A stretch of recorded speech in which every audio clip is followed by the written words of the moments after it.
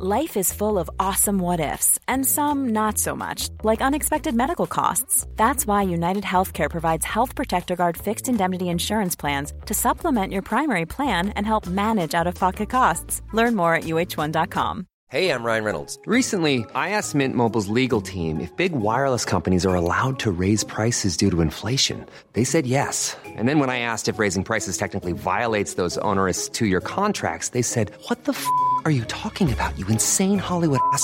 So to recap, we're cutting the price of Mint Unlimited from $30 a month to just $15 a month. Give it a try at mintmobile.com/switch. $45 up front for 3 months plus taxes and fees. Promo rate for new customers for limited time. Unlimited more than 40 gigabytes per month. Slows full terms at mintmobile.com. There's never been a faster or easier way to start your weight loss journey than with PlushCare. PlushCare accepts most insurance plans and gives you online access to board-certified physicians who can prescribe FDA-approved weight loss medications like Wegovy and Zepbound for those who qualify. Take charge of your health and speak with a board-certified physician about a weight loss plan that's right for you. Get started today at plushcare.com/weight loss. That's plushcare.com/weight loss. plushcare.com/weight loss. One day in London, literally within the space of 2 hours, I was told I was too tall, too short, too fat, and too skinny by 4 different clients. And I just called mum in tears and I was like, I don't know what I am. I was like, do I grow? Do I shrink? Do I eat more? Do I eat less? I was like, I don't know what to do. And she was like, just be you. Don't listen to them. That is Sage Greenwood. And this is episode 197 of the Osher Günsberg podcast.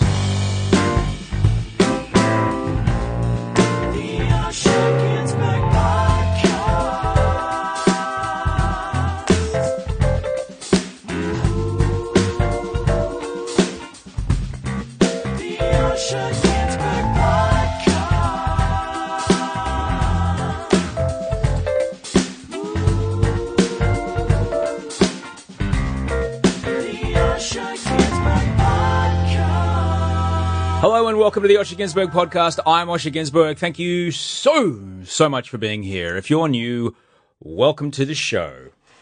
Welcome to the show. This is episode 197 of the show, featuring the managing director of Wink Models, Sage Greenwood. It's a brilliant story of transitioning from a life on camera to a very successful life off camera. I know you're going to love it. Big week this week. There is a podcasting conference on in Sydney, OzPod, O-Z-P-O-D, or O-Z-P-O-D. If you're at the show, come say hi. I'm hosting the show. I'm hosting the podcasting conference. That means I'm just getting up in between people far more successful and famous than I, then going, and here's Charlie Clausen. Even though there's a surprise there. But yeah, if you are at the podcast conference, please do come and say good day. It would be lovely to see you. Thank you so much. I've got to say straight up, thank you for all the brilliant pictures you've been sending me. Send Osher email at gmail.com, or you can find me on Twitter or Instagram or whatever. It's a Podsie, P-O-D-S-I-E. It's a picture that you sent that looks at what you're looking at when you're listening to this. So whip out your phone, open the camera up, shoot a shot of whatever it is you're looking at while you're listening to this, and email it to me. Send Osher email at gmail.com. I got some beautiful pictures this week. A glorious photo of a little bobber, all snuggled up in a snuzzle kind of wrap up kind of Silence of the Lambs suit that you put little babies in. It's fine to put babies in it. Adults, not so much, but babies, yeah. Because mum was up breastfeeding late at night and was listening to the show. Gorgeous, fantastic shots from people trekking across New Zealand. Beautiful photos from hiking trails. Also, you know, the best vacuuming photos ever.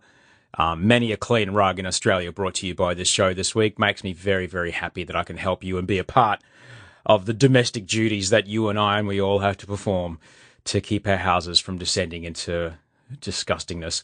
Send Osher email at gmail.com. You can also just email me if you want to know anything. Because, I read all the emails. I try to write back to all of them.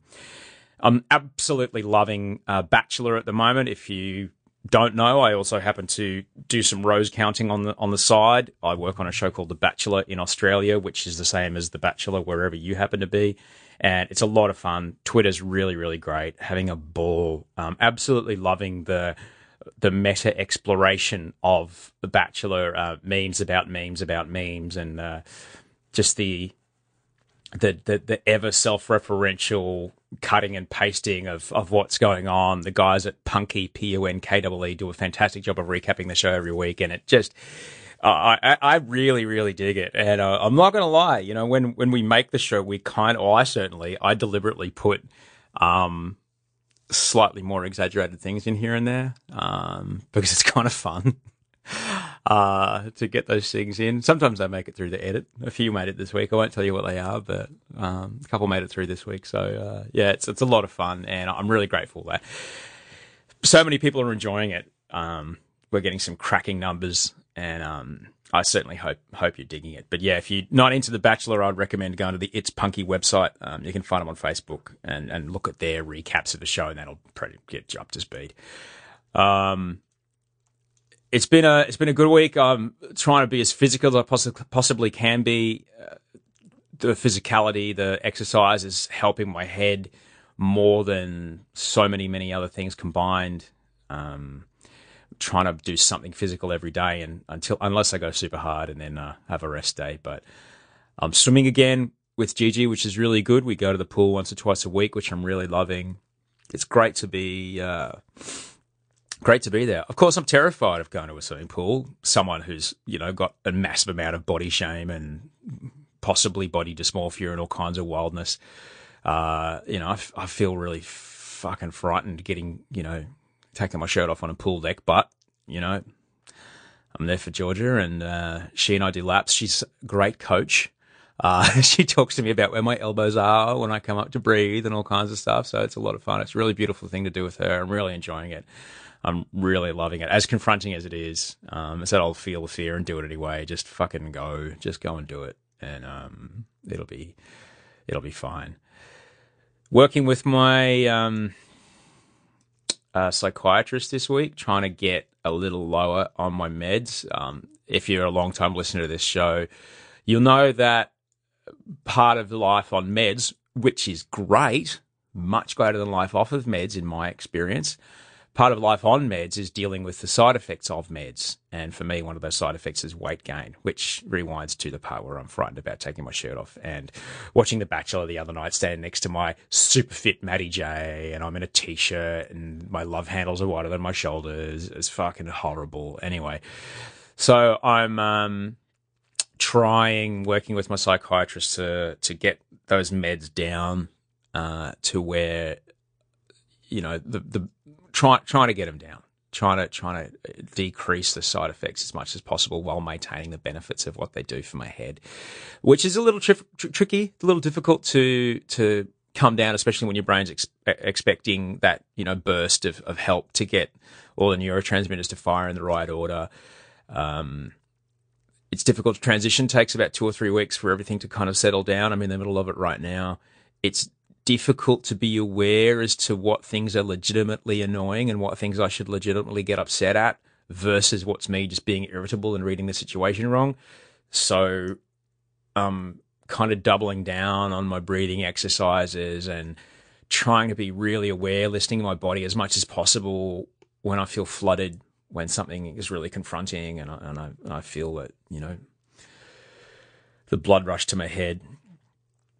Just don't say anything. I think that's the trick. Just don't say anything. I've been doing my little breath holding exercise that I got taught years ago. It's a little relaxation exercise that I do. Just been doing that quite a bit. But that helps, you know, it helps to be just aware of what's going on. I also try to do a lot of reorienting, just looking around the room, noticing things around the room, just trying to get back into the space. I try to... Like, if you didn't know that, if I hadn't told you that, you wouldn't really notice that I was doing it. But if you were to spend some time with me, you'd notice every now and then I do hold my breath, and every now and then I do kind of take a little extra time to look around the room. Well, that's all I'm doing. I'm just, you know, feeling my feet in my shoes, getting back into the room, remembering what is actually going on right now, not, you know, hey, Frank, not worrying about, you know, what might happen if, what might happen if, what might happen if, what happens if, and then reacting to that. So, yeah. That's what's going on. I wanted to say a massive thanks to everybody this week who supports the show on Patreon. patreon.com/Osher is my site there. You can go and pledge some money and help me pay my audio producer and my production coordinator, both of these human beings I could not make this show without. Andy and Haley, love you both. But I love as well the people that help me pay you. So Maddie and Natalia and Karen and Tim, thank you. Eileen and Phil and Jethro and Connie, thank you. Kate and Nick and Renee and Ko, Tamina, Karen and Chris, thank you. Megan, Jason, Kira, Georgie, Lauren, Dan, Joanne, Belinda, Nick and Barbara, David, Annabelle, Branka, Jacinda and Sarah. Oh yeah, Julianne and Dean, you're awesome. Also, Sharon, you're heaps good. Thanks to everybody. There's a couple of hundred other names, but I won't say all of them at the moment. But thank you all. You know who you are. Thank you all so much for supporting the show and helping me get the show out each and every week, because I wouldn't be able to do it without you. So once again, if you're at the AusPod conference, come and say good day. It'll be a lot of fun. I'll try and tweet and Instagram as much as I can from the day to share what's going on in the day, because ultimately you are a podcast listener and you are helping us create this world together. So we can't do it without you. And you as a listener and me as someone who makes a podcast and Andy and Haley as people who help creating podcasts and all the other people who make podcasts in Australia, we're all in a tiny little boat together. We're all in the same boat and we're all sailing against the wind in heavy seas as we push our little independent digital broadcasting vessel into the world.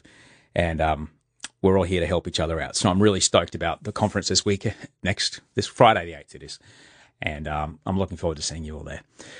Oh, so my guest today, let me tell you about her.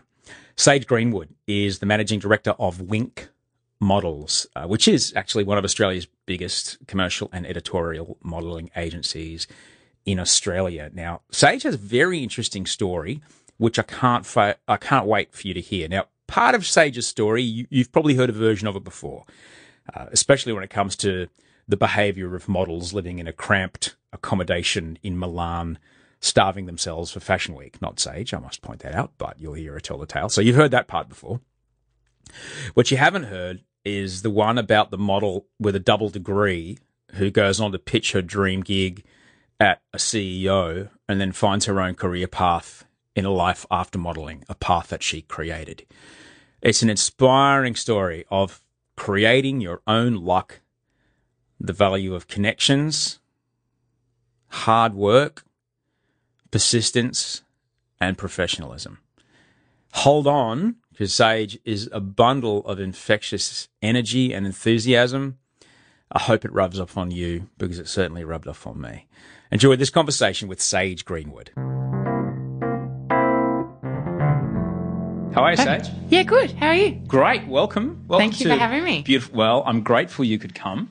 Welcome to beautiful Bronte. Thanks for my present. You're welcome. You've given me some super lovely turmeric chocolate, which is from your other company. Yes. Yeah. Golden Grinds. That's it. Yeah. All things turmeric. Why turmeric? So it's a bit of a passion, started off as a bit of a passion project with my sister and her husband. My sister at the time, we started about a year and a half ago. She owned a cafe up in the Dandenong Ranges in Melbourne, just on the outskirts of Melbourne. So it's a bit of a hippie area. Our mum's a bit of a hippie, so growing up we were sort of had all different alternative medicines and we ate from the backyard and did all the cool stuff that I appreciate now. At the time, not so much when I was going to school. But yeah, came across it and sort of looked into it a bit more. We started drinking it all for our different reasons. I worked in the modelling industry at the time, so cared about sort of the way I looked and being healthy from the inside out. She's a qualified food scientist, so she looked at it from a science perspective. She, your sister? My sister, yeah. And her husband was a sportsman, so he looked at it from like a recovery anti-inflammation perspective. So we all started taking turmeric. We're like, this stuff is awesome. So I can eat chocolate as part of my training. And definitely, yeah, as your recovery. Skip your protein shake. Maybe not. No disclaimer. But you, I'm grateful you're here today because you've lived an extraordinary life, and it's very pertinent to me right now because I have and I've just shown you a photograph of her. I have a 13-year-old stepdaughter who was 10 when I met her and came up to my elbow, and now she's 13, and she's in Ugg boots. She's taller than me. The high-heeled Ugg boots or like no, just regular. She only needs like the heel of an Ugg boot, and she's taller than me. Wow. Yeah, she's a stunning young woman. And she asked the most beautiful question about a year and a half ago. She goes, "What university degree do you need to do to become a model?" Bless. And I just said, "Business." Law. True. Yes. Yeah, it's true. But you're the GM of Wink Models. Correct. Also with a business and a law degree. Well, so, yeah, I took Dad's advice. I got both. Okay. So I'm really interested in that because as someone who is a kind of like a enthusiast, semi-pro photographer for a while, I kind of dabbled in that world for a little bit after Idol and when I was living in Los Angeles, and so I'm quite fascinated with how the mechanics of it all works. And I've certainly known many people who have now I'm 43, women who were models and then suddenly were not models. And what the hell do you do now? Yeah. So I'm really grateful we can talk about this because I'm sure it's a transition that many people are interested in. But you said you grew up in the Dandenongs. Is that where you grew up? Yeah, for most of my life. So as I said, I'm single mum, so parents split when I was young, and very alternative sort of way of thinking, very grounded, very down to earth. What's alternative? Like tinfoil hat, no TV, solar panels alternative? Or no hat, definitely no microwave ever growing up. I think we had a TV for about half of the childhood. The other half, there was a backyard and sticks and stones. And yeah, we ate out of the backyard and that was it. We sort of didn't go to Coles to get. No, there was like no white bread to be seen. I think we had milk from the local shop, but that was about it. So how big was your backyard? Pretty big. We lived on a couple of acres and we're 6 kids, so we were like a bit. So your mum did it by herself. From how old was the oldest? She would have been about 14, 13. 14 and the youngest? And I was 1. I'm the youngest. When your parents split? Yeah. Holy moly. Yeah, so she did the 6. And there was always sort of drop-ins. The older kids always had friends living with us, and we had this giant house, and it was just older kids had friends living with you? Yeah, we would always, because Mum was just the maternal one, so people would just, if things went wrong with their homes, they would come live with us. And yeah, it came a bit of a drop-in house when Mum was the mother hen. Now, obviously, as you're a kid, you don't know that anything's different. From when did you first realise, not everyone has 5 brothers and sisters? And I was like, this is awesome. I've got like such a tribe, like a little gang, and I was the little annoying one who just wanted to be like all the older ones. And they're like, go away, you're so annoying. How old were you when you realised that your life was a little different? Probably like early high school. Really, that long? Yeah. I went to just a pretty normal primary school, and then high school I got a scholarship to like a pretty prim and proper girls' school in Melbourne, and I think that was when I was like, oh, my world's really different to your world. Oh. Yeah, you guys are like 2 kids, fancy big house, shiny cars. I was like, oh, I live like an hour and a half away on like this weird kind of farm thing, and there's loads of kids, and we drive this little old bomb, and but you know how to seed a cucumber. Yeah, exactly. Yeah. I can like cook kale 10 different ways. It's a life skill. Right. Which I'm now really grateful for. At the time I was like, oh, my life's kind of weird and crazy, and why do we eat weird things, and why don't I just get like a normal ham sandwich? And Mum would reel off the 10 reasons why we don't have processed meat and white bread, and I was like, okay, I see your point. So did people point and laugh at your lunchbox? No, not necessarily. I think it was probably me more so that just felt like, why is mine so different? Yeah. I think the others were pretty good. Like I went to school with an awesome group of girls who I'm still friends with to this day, so they were all pretty good. And they're like, who cares really? Were you worried when you first invited them over? It took a while. Yeah. Yeah. And I'd had friends from like where I lived, and they were the ones that I sort of hung out with on the weekends, early days, and they got it, and they had similar sort of backgrounds, and they were at Steiner schools and things like that, so they totally got it. Oh, and so you're the straight one. Yeah, and I was like, yeah. I'm the one that's gone to like the really like weird school. Yeah. Where you had to wear a uniform. Yeah, and a blazer and a hat, and I probably got more fun for that back home than I did for my lunchbox at school. Did you commute to school every morning? Yeah, Mum drove every day, so about 2 hours each way. Yeah. Jeepers. She was a legend. Wow. Yeah. And wow, so that's a lot of dedication for you. Yeah, she was really good. Luckily, my sister, who was sort of at school most of the time with me, the others were a bit older, she went to school next door. Okay. So that worked pretty well for Mum. So she would drive us both down, and then she would go off and sort of get jobs that she could fit in around school hours and the other kids, and pick us up when we were done. So she'd work down in Melbourne? Yeah. Okay. Yeah, so she'd work, around us and do bits and bobs.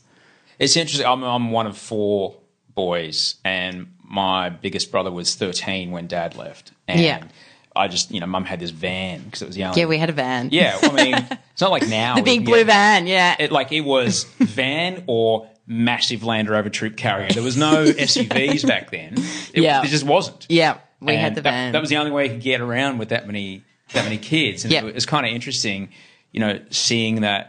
I'd go around to friends' places and their mums would just hang out all day. I was like, what the fuck is this? What do you mean? Like, Mum works like overnight shifts 3 nights a week as well as a day shift. Yeah, same thing. Mum had like 4 jobs that she would like here, there and everywhere. Yeah. And we had the van. I remember one time one of my brothers, I don't know, was playing or being stupid or cracked the shits and ripped the door off the van. And Mum was like, fine, you have to sit in the door near the seat near the edge and there's no door now, so that's your fault. And I reckon for like a good month we got around without a door and he just learnt his lesson of sitting in the cold and he would cop the rain if it came in. She was like, oh, that's what you get. And that was the kind of discipline. I mean, when you've got 6 kids, it's hard to discipline everybody. Yeah, it was a lot of like learn the life lesson and move on. I think we were all forced to grow up pretty quickly.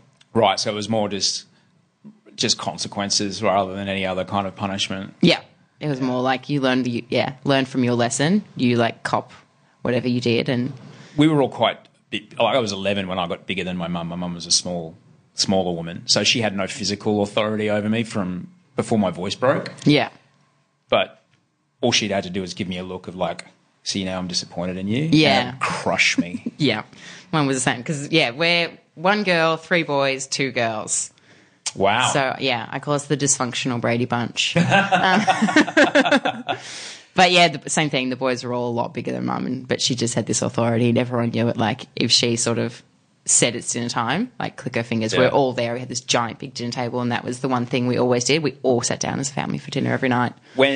So you've got this life where your diet is very different to other people's. When you first slept over and...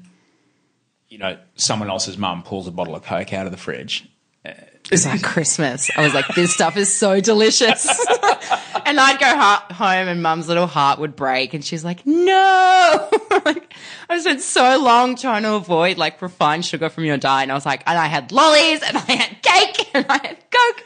And she's like, did you sleep? I was like, not a wink. She's like, great. Now I'll deal with your come down for the next week from all the sugar that you've just had. But, yeah, I thought it was Christmas. I was like, this is awesome. Yeah, sugar, when you haven't been used to that kind of sugar, and you go to someone's birthday party and it's just heaps of cordial and lolly bags and stuff. Yeah. It's amazing until about 8 o'clock that night. Yeah, I'm like, I feel so sick. And that was like, I guess comes back to the discipline. She's like, see, you feel sick because you ate the stuff. Why do I have So she would like teach the lessons and I was like, so it was that like made me sick. Okay, well, next time I won't drink so much of that. I'll have like a little bit. Audrey, my wife was the same. Her mum's a nutritionist. Nutritionist? No, clinical dietitian, the one that you actually have to get a degree for. Yeah. The one you have to get a uni for. Yeah. So she was a clinical dietitian and would deal with like people with diabetes and sort of people who are, disability areas and things like that. And so Audrey grew up with exactly the very similar kind of thing. Yeah. And no spoiling or anything like that. No Coca-Cola, no nothing. It's funny actually. She can say this because she's Fijian. She goes, "You white people are terrible."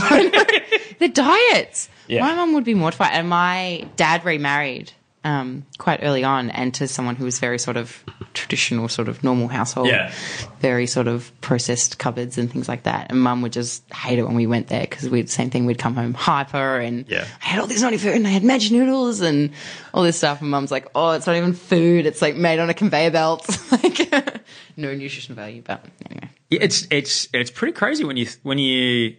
I remember as a school excursion, I think when I was in Brisbane, we went to one of those food factories, and you see the vats that they, prepare these, they're preparing 10,000 servings a day of something. And as you mentioned, food made on a conveyor belt. Yeah. You might be able to pour boiling water into it and be able to eat. And it's delicious. The salt and the sugar mix, tell your brain it's delicious. Hello. Yeah. Exactly. It's like there's chemically researched reaction that happens to convince your brain that you've eaten well. But, then so why have I got a rash? Exactly, yeah. Why is my skin a funny colour? Yeah. I have no energy. You tower over me. How old were you when you were this tall? I'm just under 6 foot, 5'11 and a half, and probably this height at like 17, 18. Right. Yeah. So I've been this tall and then before that, pretty much this height.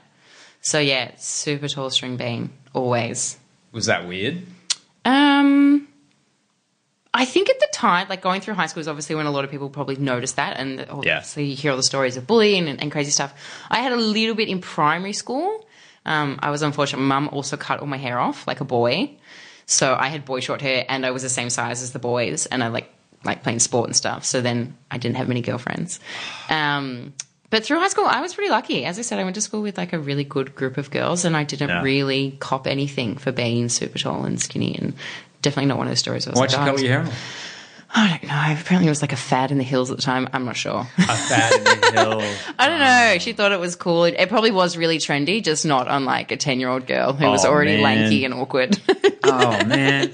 So, but you went from being this crew cut, lanky, awkward 10-year-old girl, and how did we go from there to I'm traveling the world as a model? Who first went, you know what, Sage, there's something here. This photograph looks pretty good. Who was it? So it's the really typical boring story. I was in a shopping centre. There was a modelling competition in the middle bit. I don't know. I was pretty oblivious at the time. They stopped Mum and were like, who's this crew cut? I think my hair was a bit longer at the time. And entered and won. And that. What, you were 10? No, I was 14. Okay. So still pretty young. Entered and won, and I was like, oh, that was kind of unexpected. And I was like, and that was kind of fun, like something a bit different. And then got signed with an agency as part of that. Not the best agency going around, but it was an agency at the time. They got me a little bit of work. I worked with, fun fact, Jan Hawkins back when she had just won Miss Australia. That was my first job. So they flew me, I was in Melbourne at the time, they flew me to Sydney for 10 days. I was like, this is awesome. And I made all this money, and I went to school. I was like, I'm rich. Like, I made like $3,000, like at the time, which was huge. Yeah, when you're 14, $3,000. You may as well put 2 more zeros on the end. I was like, guys, I can retire now. I'm done. Yeah. And yeah, it kind of went from there through like a little bit of an organic process. That agent wasn't great, so then I had sort of some bad experiences with them, took a little bit of a step back, joined a really good agent, finished school, which was something that was always really important to Mum. She always said, do whatever you want but finish school, which I did. And but you were still a teenager, and so you're still a single, underage girl in a very adult world. Very much so. Are those the bad experiences we're talking about? The kind of things that you go... A few things, yeah. Oh. And I was really lucky. I had Mum, who was awesome, and she was there every step of the way. And like, I had my agent, for example, I was 15 at the time, said, look, as I said, I was a beanpole, and she just said, you're just not getting your hip measurements down, but I've looked into it. You can get surgery that shaves your hip bones. And Mum's jaw just dropped in this meeting, and I remember it so vividly. And Mum's like, she's 15. Like, I'm not shaving her hip bones to fit into what she's already she's barely a size 6, like to what fit into a size 4 pair of pants.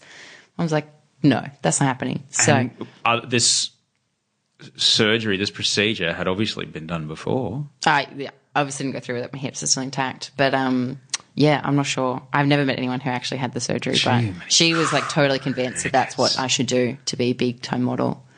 I was like, I don't think that's it. No. So I was really lucky. I had Mum, and I had such a supportive family. But this is in a time before Instagram still. Yes. Yeah. Okay. So the path for modelling was editorials and covers and campaigns. Yeah. That's the kind of graduation to bigger and bigger contracts. Yeah. And catwalk. I was so tall, so catwalk was the big one for me. Okay. Which came with very strict sizing. Yeah. So that was that. And then, as I said, sort of that was a bit of a lesson. And Mum and I went away and were like, do we really want to do this? Like, let's have a think. And I probably took about a year or so off, and then got a really good agent. And then from there, finished school. What made you want to get back into it? I loved it still. And I was like, I really I was a really shy girl, and I was like, I kind of become this different person. And that's kind of when I have fun and I can be confident and I can do all these crazy things. It's a pretty good vibe backstage at a catwalk. It's super fun, and the adrenaline. And I was like, and then I can go back to being super shy at school. So it's kind of like my alter ego. So you're going to this highfalutin fancy girls' school in Melbourne. You got a full ride scholarship, and you're this model. And I started modelling. Did the mean girls come out?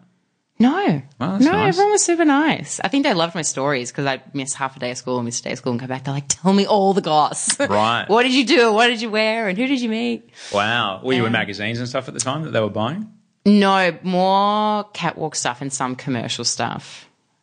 But no, I don't think I would, or maybe like a few little dolly girlfriend things. But you missed the vibe, you missed the outlet that you got from doing and the creative side. And I was like, tell me about but a lot of people might not go, what do you mean the creative side? You sit there in a nice pair of pants. Yeah, no, you take on personalities. As I said, I was super shy and I had like Sage at home or Sage away from work. And then when I was on set, I could be anyone I wanted to be. And I was like, this is awesome. I get to be these different characters, or like I get to be like, not that I was playing mums at the time, but I get to be like this different role. I get to be like this Chinese property investor, or I get to be like this fun girl on the beach with my friends. So I loved that element. I was like, this is cool. I get to be different people and I get to dress up and wear fancy clothes and do all this really fun stuff that I wouldn't otherwise. As I said, I'd sort of go back to the crazy house and have what I thought at the time was this really sort of like boring, mundane life, and the modelling was this glamorous. Like, it was super What made fun. you want to stick with school? Because that sounds like a lot of fun and there's a lot of money in it. Mum and Dad, the input that he had, they said, absolutely no way you're leaving. And I said, that's like, I get it. And I knew that I was lucky to be at the school I was at and to be getting the education that I was getting. So I said, look, I appreciate that as well. Like, that's almost just as good as being or having this modelling opportunity is also having this amazing school that happily took me and gave me the scholarship. Yeah. So, yeah. But once school ends, what were your options? Was university an option? Yeah. So I enrolled in uni. I was sort of, in an RN, same thing. Parents were like, enroll, you can always defer. So I did. I enrolled into law, and at the time it was law and event management, a double degree, and got in. So I was like, oh, that's awesome. I started it a little bit, hated event management, moved into commerce, a very sort of typical law commerce degree. Did 1 year and I was like, itchy feet. And I was like, I want to travel. So then I moved over to Milan and lived there between Milan, Paris, Athens and London for about a year. Now, why? Obviously, Milan's like this extraordinary fashion hub of the world. Yeah. There's a few of them around, but Milan is definitely one of them. Did you have an agent hookup? Did you go knowing that there was work? Yeah. So I had my agency in Melbourne had me hooked up with agencies in London and Milan. So I went over to London first. How the fashion weeks work is it's London Fashion Week and then Milan off the top of my head, or at the time it was. So I went and I did London Fashion Week. So I was there for about 3 or 4 weeks and kind of thrown in the deep end. Was it like staying in a flat with 20 girls, that sort of thing? I was really lucky in London. My brother lived there at the time. So I went and lived with him. But then I was there for about a month or two and then I went to Milan, and that was crazy house. And that was when I was like, wow, okay, this is like all the TV shows are right. What did you find there? Oh, it was crazy. We were like in these tiny rooms with like 4 models basically sleeping on top of each other. 2 were from like some Eastern European country. They didn't speak English. They crammed all of us into these houses. You don't speak Italian? I don't speak Italian, yeah. And then I'd have like some Italian girl, I didn't speak Italian, so I'd just like sit there on my own, cram us all into these apartments, charge us like amazing amounts to be in these apartments. So we had like rent coming off our What weekly. a racket! Yeah. What a racket! We'd pay like €500 like a week. Holy shit. To be in these apartments. Yeah. That's a lot of money. And they would like cram us in there. And I was like, the agency's making so much money from So us. the agency rents the apartment. Yeah. Says you have to stay in this apartment, but you owe us €500 each week you're in this apartment. Yeah. Which I'm guessing you have to pay them back before they pay you for any model gigs. Yeah, they take it like off your wage. Yeah. So they got it sorted. And you're on the wrong side of the world, away from all your family and friends. Where are you going to go, Sage? Yeah, exactly. Yeah, you've never been to Milan before. Here, put this on. Yeah, exactly. So, yeah. That's a really frightening thing. Yeah, they chuck you in this house. So you kind of really force, as I said, lucky that I grew up quickly as a kid anyway, but you're forced to like switch it on. Were you the youngest? No, I was one of the oldest.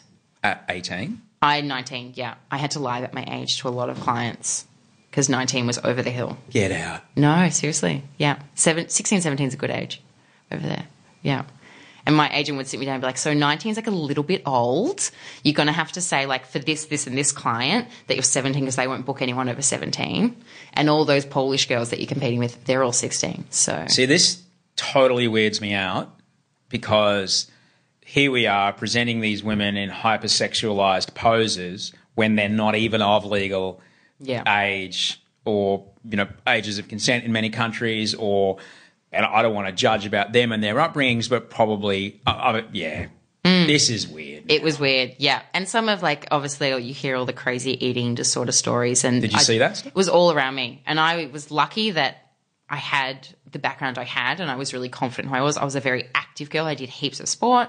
I was like a national high jumper, so I'd always like been active and fit. And that's how I kept my body in check, is I would go for a run or I'd go to the gym and eat healthily, because that's what I'd grown up doing. Whereas I had girls swallowing tampons because it stops you eating, apparently. I was like, I don't want to think how that comes out of you.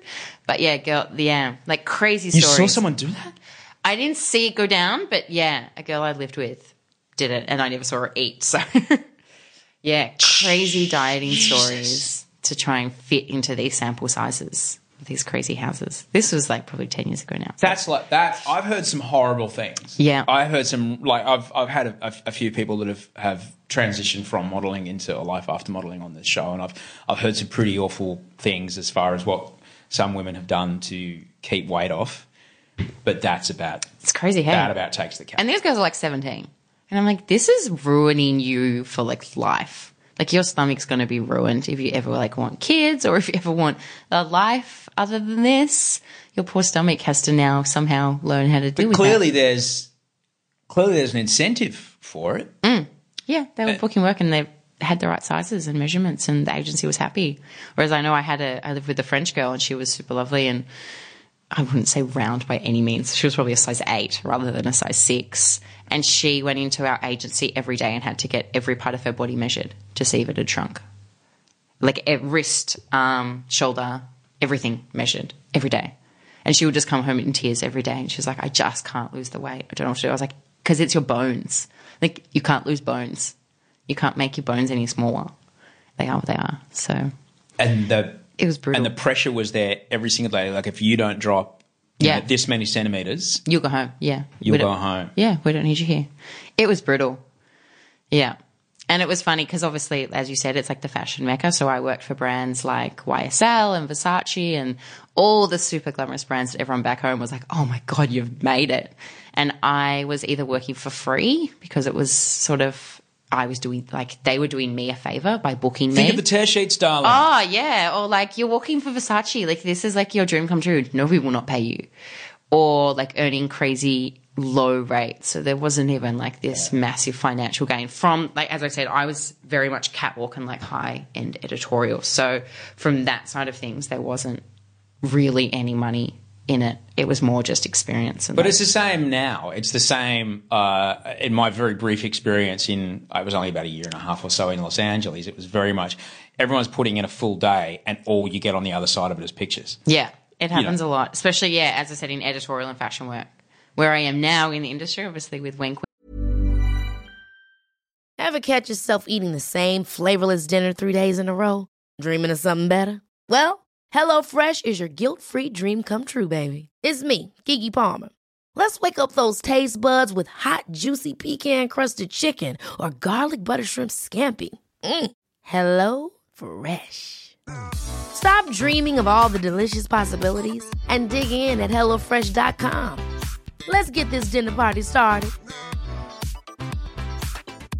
Life is full of awesome what-ifs, and some not so much, like unexpected medical costs. That's why United Healthcare provides Health Protector Guard fixed indemnity insurance plans to supplement your primary plan and help manage out-of-pocket costs. Learn more at uh1.com.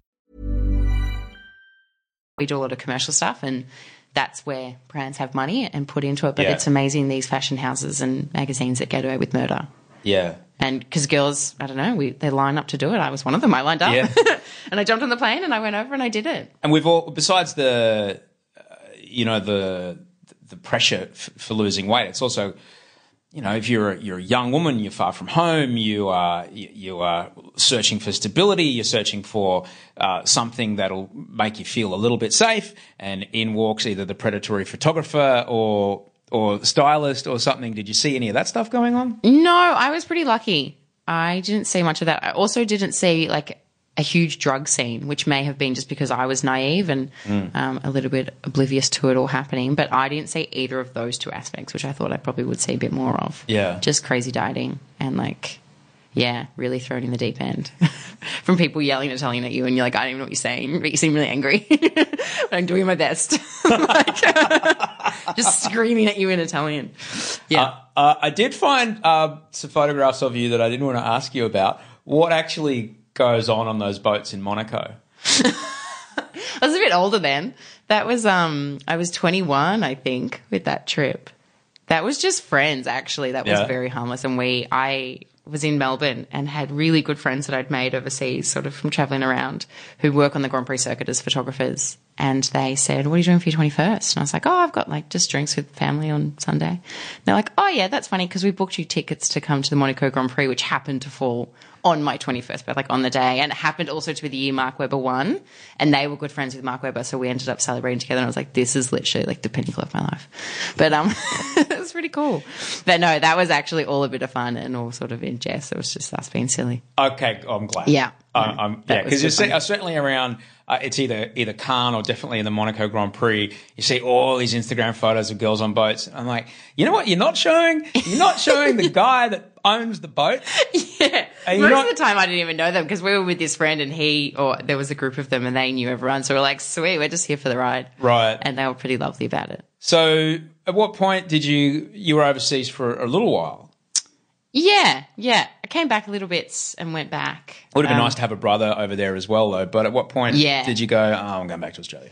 I came back when I was probably I can't remember how old I was. Must have been, I think it was just before Monaco. I was like 21 maybe I came back. And unfortunately my brother had passed away, which is why I came back. He'd been in a car accident. So came back, dealt with all of that. And then I guess it kind of put things in perspective for me. And I said, there's more to life than being alone in a model apartment watching girls swallow tampons. I was like, I want a bit more out of life than like this really lonely existence. Like it seemed very superficial. And I was like, I kind of want a bit more of that. Had sort of grown out of it. So I went back to uni, finished uni and ended up here I am. Were you overseas when you got the news about your brother? Yeah, I was. I was in Paris at the time, modelling over there. And I remember Mum had called me, it was the middle of the night. And I had answered the phone. I was like, yep, okay. Anyway, like, I'm going back to sleep. And hung up, went back to sleep. And then in the morning, I was like, I had such a weird dream last night. And called Mum. She's like, you weren't dreaming. You're on the next flight. You thought you dreamed it? Yeah, I thought it was a dream. I was just out of it. And then woke up and I was like, oh, that's strange. Got up, went about my day. I called Mum. I was like, I had this strange dream. She was like, yeah, you weren't dreaming. That happened. So, yeah, came home.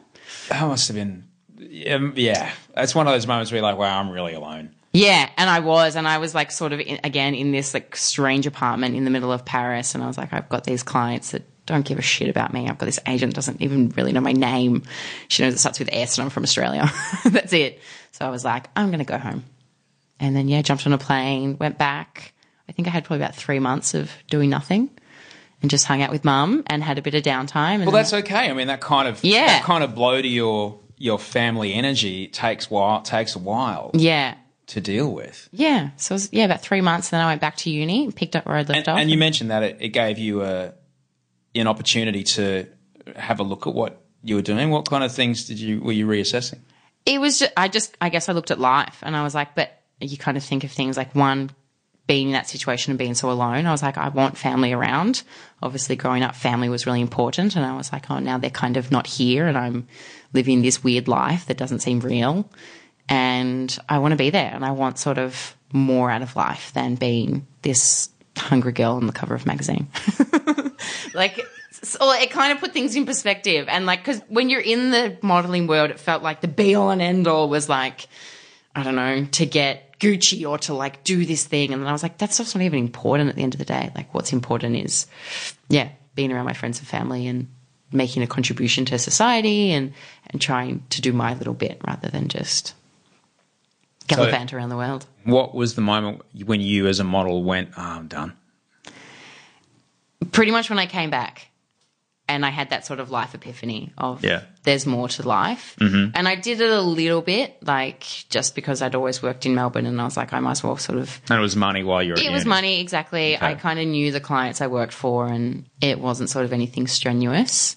But then I guess I finished studying. I was like, look, I'm old for the industry, which seems crazy. Shit, if you're aging out at 24, 19... Yeah, exactly. 19, I was like my age. I was like, I'm 24. And I kind of felt like my goal had been to do the overseas thing and I was like, and I've done it. Yeah. So if I'm going to keep doing it, it's kind of just for the sake of doing it. So I dated a model for a while. She was 28, and she'd been all over the world. She had quite a career and a successful career. By the time she was at 24, 25, she was still booking all the time. But then I met her when she was 28, and like all she was getting was what's the part where the brand shows to the department store, like when they're showing to the buyers. It's called showing, like a showing. That's it. Yeah, and you just stand there and you wear the clothes. That's all she could get. Yeah. You know, it was like there was nothing else for her to get. Yeah. Yeah. It becomes like a very pointy end. I've got like one of my best friends still does it. One of the ones that just persisted, and now same thing. She still flies around the world, and she shoots with brands like Nivea and Colgate, and she's, I guess you'd say, made it. But she's 1 in 10 million. Yeah. Really? And she's worked so hard. This girl was beautiful. Yeah. She was stunning, but there was just, and because she had dedicated her, you know, years where she could have been studying or doing something else to this, by the time it was 28, it was like, well, this is all I'm good at. Yeah. This is all I've ever known. And it's all you know. Yeah. And it becomes a business. Like, it becomes, like, as I said, one of my best friends who still does it, to her, it's just like, it's her small business.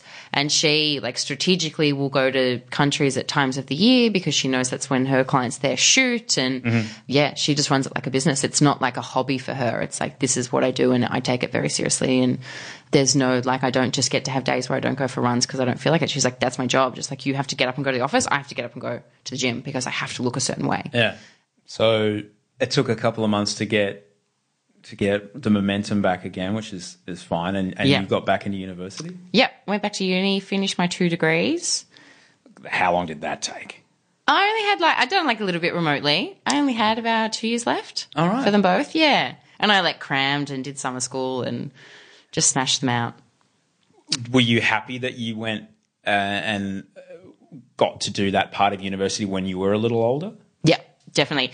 I think even still looking back, especially on my law degree, I was really young mentally. And at the time I remember thinking, who are all these crazy old students who have come back and are doing law now? But when I finished, I was like, that makes total sense, because I was like, I've got no life context of what I learnt. I learnt I would just I was a very good sort of studier. So I was like, I know all the top principles and I know the cases that apply to them and all that stuff. But I was like, I don't have the life knowledge that probably would help my brain go, oh, that means that. That's why I care about taxation law. At the time I was like, I hate tax law. This is so boring.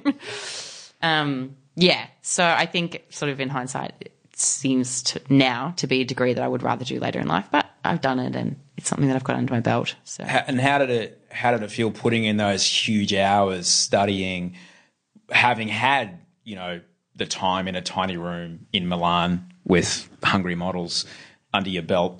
Did it put it into context as to, a little bit, it's not that hard compared to what I was doing? Yeah, a little bit. But at the same time, I was like, oh, but I have to be here for so long. I'm used to working for an hour a day. And that's it. And then I get to go hang out with my mates in Milan.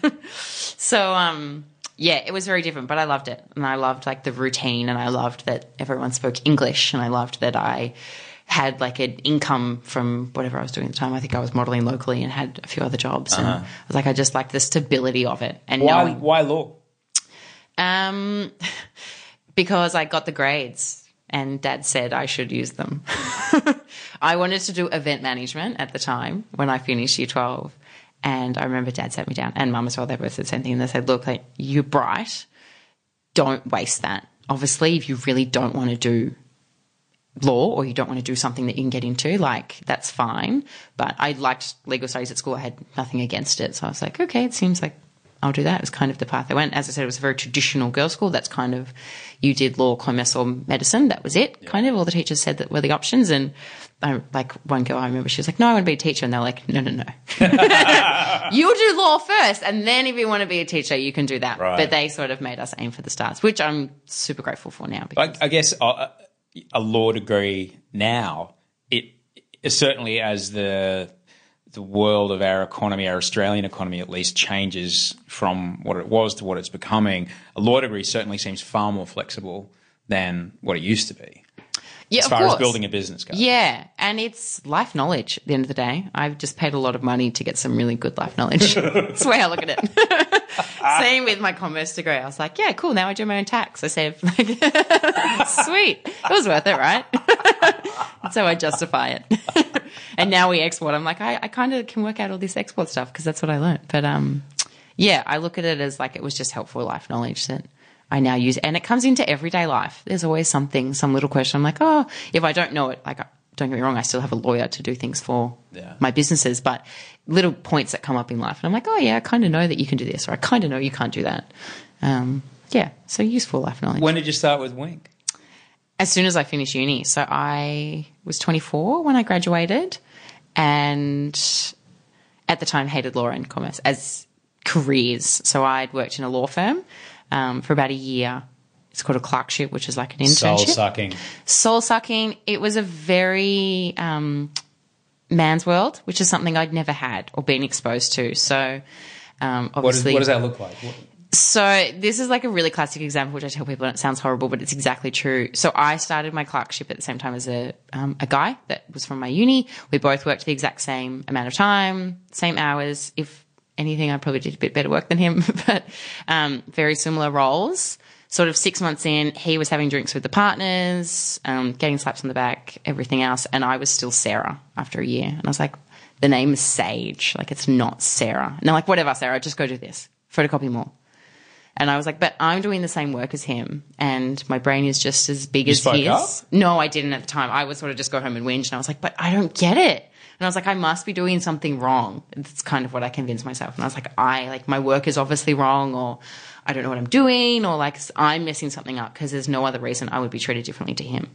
And then, yeah, after talking to a few people, they're like, no, that's just sometimes what it's like in a man's world. And I was like, but why is it not equal? Like, I couldn't get my head around it. So, and then spoke to a few other girls doing similar things, and they said, yeah, we're all seeing the same thing. So I graduated, and I was like, I don't think I'm mature enough to deal with that yet. I'm not sort of willing to sacrifice and work these crazy hours if it's never going to get me anywhere because I've got long hair and boobs, basically. I was like, I'm not up for that. So, yeah, looked at something that I loved at the time, and that was modelling. And as I said, had some pretty negative experiences with agencies. So I thought, if I can do something to change experience of young girls, I'll see what I can do.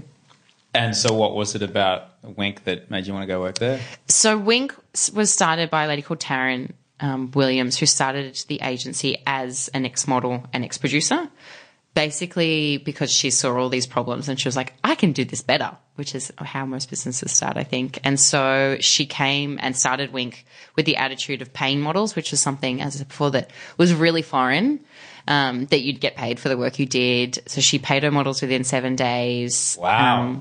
Yeah, which we still do to this day. She respected models, and we became names and not numbers. And it was more like, as a person, what do you do and what do you like and what are you good at? Which I really loved. And I sort of, just found myself gravitating to her and the way she did business. And she was only in Sydney at the time. So I said, why don't I open a Melbourne office for you? And she was like, sweet, go for it. And that was 4 years ago. Oh, and you pitched that to her? I just pitched it. Exactly. And I was like, you created your own job, or were you working there already? No, I created my own job. There was no Melbourne office. I was a model. So I said, I want to switch sides and I want to open a Melbourne office for you, and I want to do it. And I think I know people in Melbourne. I've modelled here for about 10 years. Like, I know the industry. Let me do it. She was like, okay, go for it. Wow. Yeah.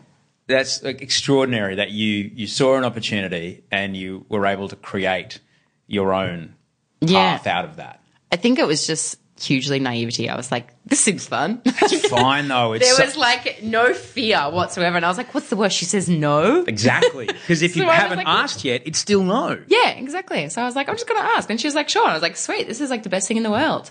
But again, I mean, it's happened so often when I do this show, the amount of people that got their break by creating their break. Yeah. You don't, and my career as well, like when you swim out to the ship, that's when you get the ride. You know. Yeah. They're not coming to you on the shore. They don't care. Yeah. They're full. They're happy sailing. Yeah. Yeah. So totally created it. What challenges did you face when you? So many. Yeah. I had no idea what I was doing. And I was like, great, I'm glad you said yes, because now I don't know where to start or what to do. I'd never really worked in any similar sort of business. Mum had pubs and restaurants growing up, so she'd been in hospitality and sort of small business, but that was it. Yeah. So I kind of just guessed and made up a lot as I went. Researched, Google became my best friend and still is my best friend. And figured tried to figure it out. I went again, moved overseas. I'd been doing it for about 6 months, very part-time. I think I did sort of like 10 hours a week, and then moved overseas with my partner. We moved to England for about 6-9 months and took it over there with me and would work sort of late at night, so it seemed like daytime. Trying to running a Melbourne office from... Yeah. Wow. So I just, and Taryn at the time, she's like, oh, just leave it, that's fine, come back to it. And I was like, no, I've started making something, I want to keep going. She was like, okay, be my guest. So I took it with me and just worked at nighttime, and sometimes I'd sit up to sort of 2 a.m. and do emails, and all my clients just thought I liked working at nighttime. But yeah, no, it was good. And then came back and it got more serious, and I got an office, and now I have a team, and yeah. So for young women who are in the modelling industry now, it almost seems like even more of that, the responsibility for marketing your own image never used to have anything to do with you. It was all your agency. Yeah. It seems like it almost has to have already a massive snowball behind it before anyone will even look at you now. Yeah. It's social media has put a whole different spin on it, and it's probably like half client-wise, of clients that don't care about social media presence or anything like that, and they still just want a face that fits their brief. But there's definitely the other side and the other half that they want a personality and they want a face behind their brand, and that personality might not typically be what they've booked in the past. Like, it might not be the 6-foot-tall, gorgeous Glamazon. It might be a bit smaller, or a size 10 rather than a size 8, but she's got this social presence, so that's what they're going for. So it's they're definitely hoping to capitalise changed. on that, 300,000, 400,000. Exactly, yeah. They become sort of little walking advertisements of their own, and the reach that they've got is huge. And these days it's the same as some print circulations. It can be someone's Instagram. It's the same as a magazine reach. So, and it's a lot cheaper and it's a lot easier for them. So Right. So it's the economics that drive it. yeah. And it's kind of like this added bonus, really. If you can get, like I said, if you can get extra exposure for the cost that you'd be paying your model anyway, a lot of them are like, well, why wouldn't I? If it's someone that aligns with my brand, why wouldn't I go down that avenue? So I'd imagine then you'll meet plenty of young girls and some guys who are just doe-eyed in the headlights, and then you'll meet some 17-year-old girl who has her SEO down. She's got everything totally ripped. She has her photographer. They shoot twice a week. Yeah. Wow. That's it, yeah. And I guess it's kind of the same, though, as sort of back 10 years ago. There was girls who were still shooting twice a week that were like, oh, I'd like actively gone to this event, and I like sought out the marketing manager for David Jones, and I met them and I introduced myself. And so now can you follow up with an email, and can you like tell her that you represent me? And then they would book David Jones as a result. It's the same concept. It's just sort of different things that are happening, but it's people who work hard and put in the hard work that are going to see results. And as like, no matter how beautiful you are, if you stand there and you're like, what do I do? And you're like, oh, I don't really want to do anything extra unless I like get paid for it. I don't really want to like shoot if there's no money. They just get nowhere. Right. So, or they'll get like a little bit, but they'll never like get to an international stage, or they'll never work with their dream clients most of the time, because that takes work. Because it all looks very glamorous. It all looks that I'm going to get on Instagram and then everything will be all right. Especially now, because Instagram's a funny one, and it's one that we're all speaking about at the moment. It's now so easy to manipulate as well, and I think we saw. What do you mean manipulate? In terms of buying followers and buying audiences and buying engagement, you can buy all of it now. So it's not necessarily organic, and it's not necessarily what it was, I think, when it first launched. And we saw an agency in the States did like an influencer agency did a test and started 2 accounts and just faked it all, bought everything, bought all the engagement, bought all the likes as just like these tests basically. And I think it was within 2 months each of the accounts had made over $10,000 in paid stuff. And they're like, these are literally dummy accounts that we did just to prove how easy it is to fake your social media presence. Oh, man. So it's like now it's becoming this crazy minefield that you have to navigate of what's organic, who's really an influencer and who has influence over certain demographics of people, and who is just bots and Indians who aren't even looking at their Instagrams. Well, I think that, and we've all seen the photos of these kind of industrial estates in China and India where there's like 1,000 Samsung phones on racks, and someone just walking past each one going like, someone actually pushing the button. Yeah. Yeah. Far out. So, yeah, it's getting pretty complicated now. And there's all kinds of apps now you can get to show when people's engagement increase, and you can see sort of this massive jump. But there's also bots that you can get that will buy 10 followers a day for 100 days. So there's no jump and there's no spike. So it's not obvious to a regular brand or a regular consumer. Wow. So what do you tell, let's just start with this. Let's say you 10 years ago shows up to your office with your mum.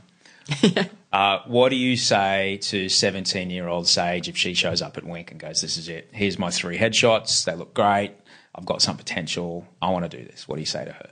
Yep. Social media is a big one. So get a social media presence and make that presence what you want to be portrayed as. It doesn't have to be your real life by any means, because a lot of it isn't.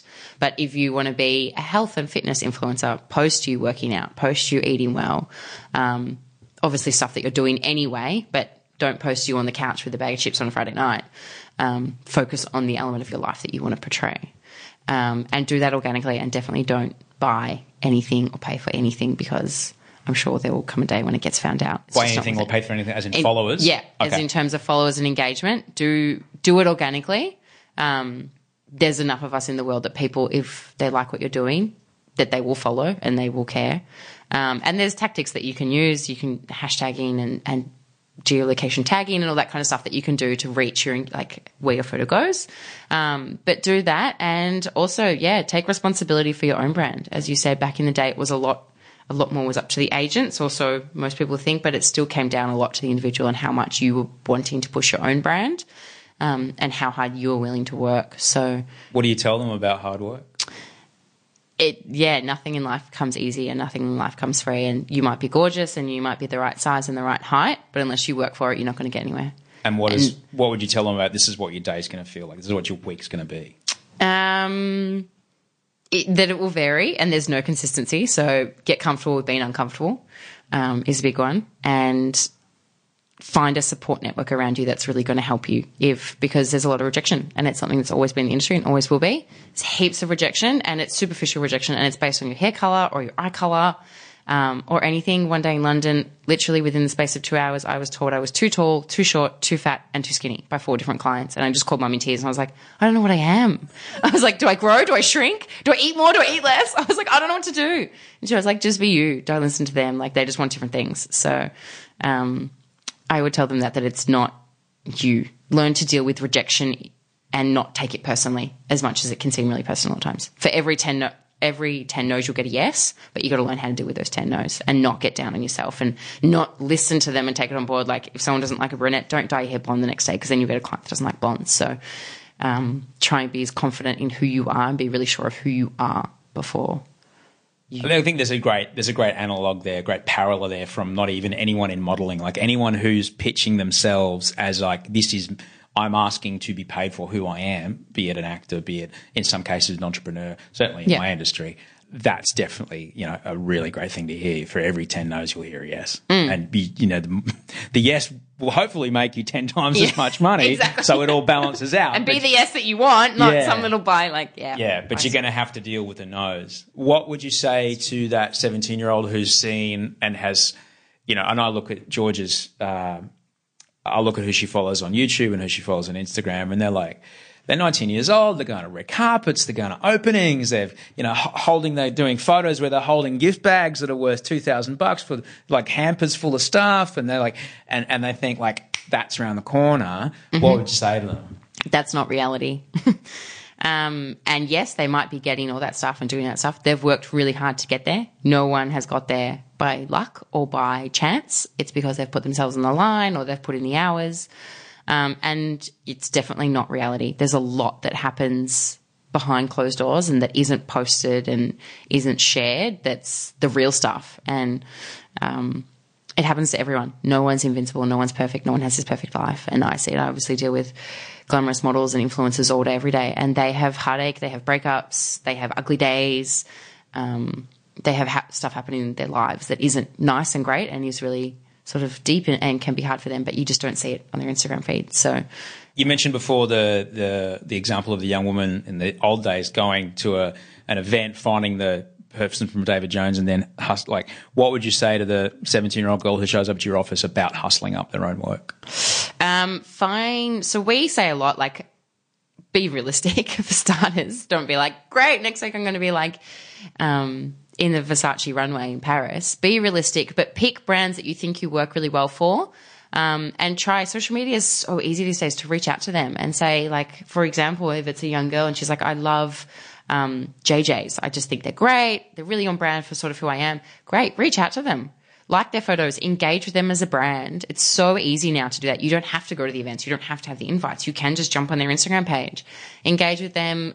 Like them. As I said, make your social media profile relevant to what they would be looking for. So if it is a brand like that, make your photos look like that as much as you can.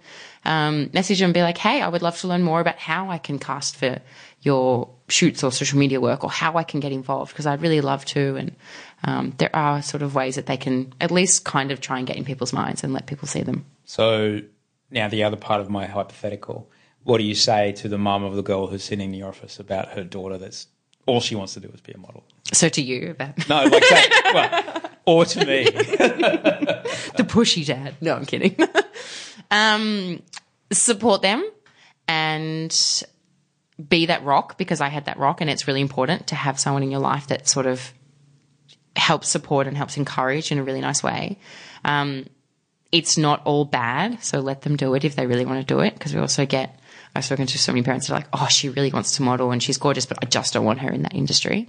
It's not all bad. There are really good agents out there, and there's obviously an industry out there, and people can make it and be successful without being damaging to someone's confidence or without being damaging to someone's body. So trust in the industry. Be really careful with agents. As I said, there's good ones and there's bad ones. Do your research. What's the difference between a good one and a bad one? A good one will support and nourish and care, and a bad one will just try and take a check at the end of the day. And I think it's, from what I hear these days, I obviously don't apply to all other agencies, but I think there's still quite an easy difference if they're asking for crazy upfront fees of thousands of dollars, if there's no website, or it's like under construction, or it looks super dodgy, if there's like no social media, or the social media looks like they're just photos from Google.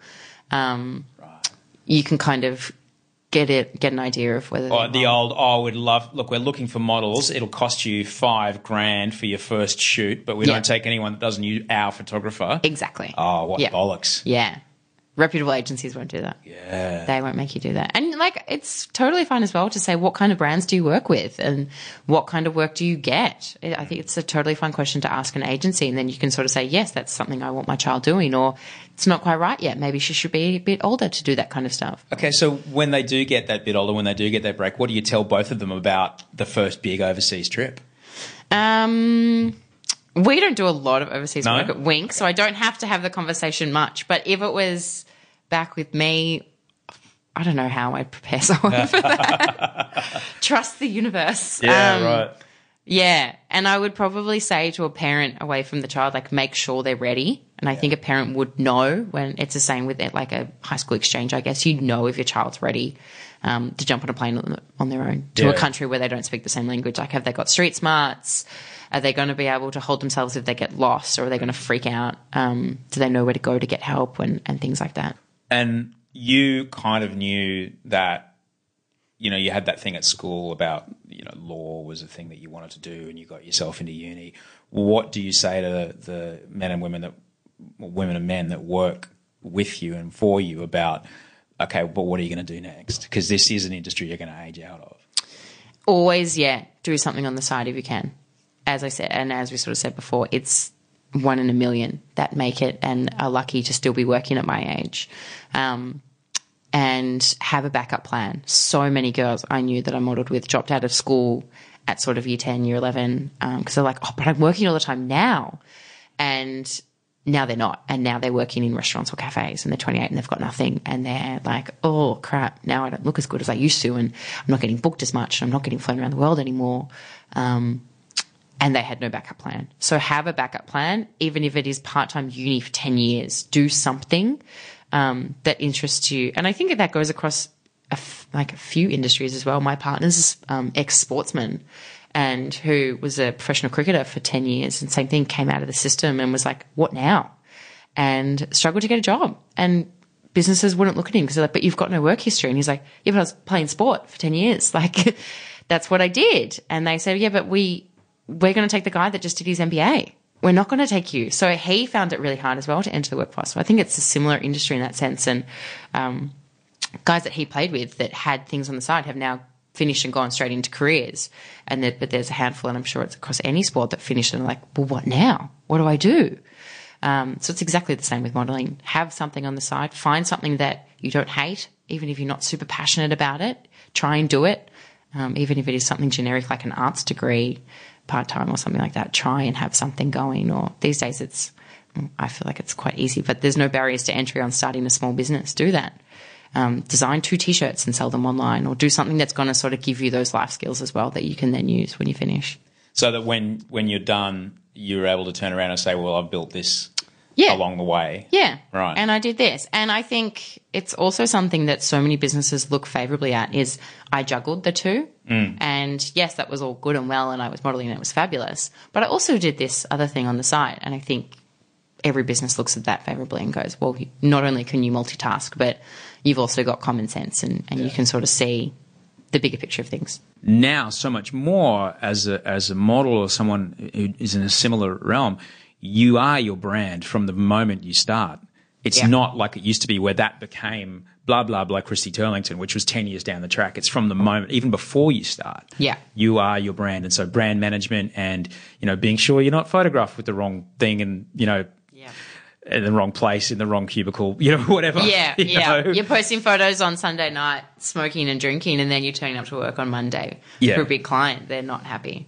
No. They're like, no, I can see your Instagram and I'm not interested in that. I'm not paying you this much money to do that. And so many brands expect you to be more than a pretty face these days.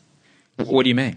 They expect, as we touched on before, a social media element or to bring something more than just being a pretty face, because it's such a competitive industry. Yeah. Whether it be that business savviness or sort of this other element of, oh, yeah, cool, I'm doing this shoot and I also know this PR agent who might be really awesome to help get this out, or I've got this awesome social media following, I'm going to post about it, or whether it's something like that, bringing sort of a certain savviness to set as well. Have we seen the end of the stereotype of the dumb model?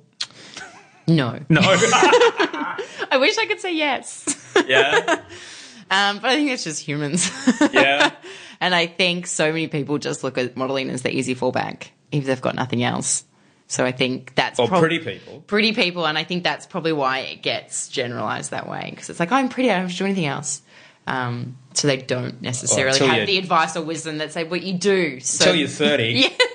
And then even 20. No one wants a dumb model. No, not even an agent. I don't want a model who can't figure out an address in a time to get somewhere. Really? Absolutely not. I've got no time for that. When I've got girls and boys that are working so hard and doing everything, they're an hour early. They were the day before to make sure they know where it is and to get lost in Lincoln Park. I don't want to be called from someone who's like, oh, I'm half an hour late. I don't know where I am. So, yeah. That's it? That's the last time you call them? Yeah, that's the last time. And I'm like, that's it. Cut. It's cut the industry. Yeah. Wow. Maybe, it depends how late. Like 5-10 minutes, I get it. Traffic's bad. It happens to everyone. Things happen. But yeah, if it's just that general, just no regard for being savvy and being a business person. Yeah. Because that's what it is. You're your own business at the end of the day. Professionalism doesn't cost anything. Exactly. But it's worth so much. Yeah. You're not just getting paid for the 125th of the second that the photo's taken.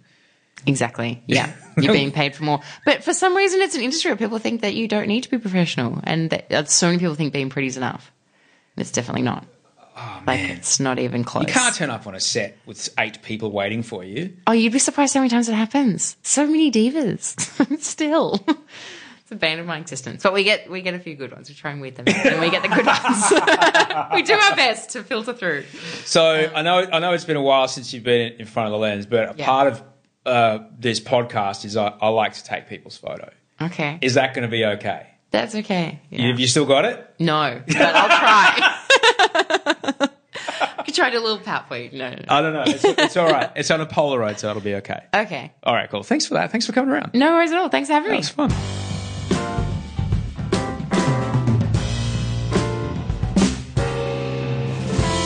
That was Sage Greenwood. You can find out more about her business. Wink Models is what they are on Instagram. That's where you can find her there. Thank you again for everyone that supports the show. Patreon.com/Osher, patreon.com/Osher. And thanks heaps for everyone that got in touch this week. Send Osher email at gmail.com. I'll see you at Ozpod. If that's the case, come and say g'day. I wish there was a secret word to say, but the problem, just come and say g'day, heard the show. If not, I'll talk to you next week. Until we speak next time, sleep well and dream of beautiful things.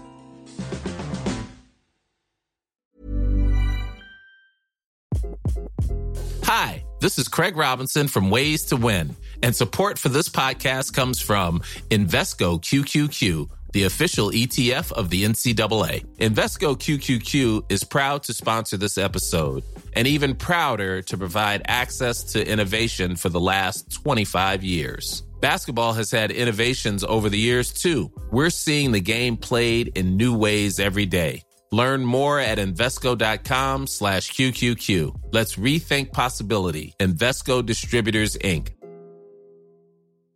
Even when we're on a budget, we still deserve nice things. Quince is a place to scoop up stunning high-end goods for 50 to 80% less than similar brands. They have buttery soft cashmere sweaters starting at $50, luxurious Italian leather bags, and so much more. Plus, Quince only works with factories that use safe, ethical, and responsible manufacturing. Get the high-end goods you'll love without the high price tag with Quince. Go to quince.com/style for free shipping and 365-day returns. Ever catch yourself eating the same flavorless dinner 3 days in a row?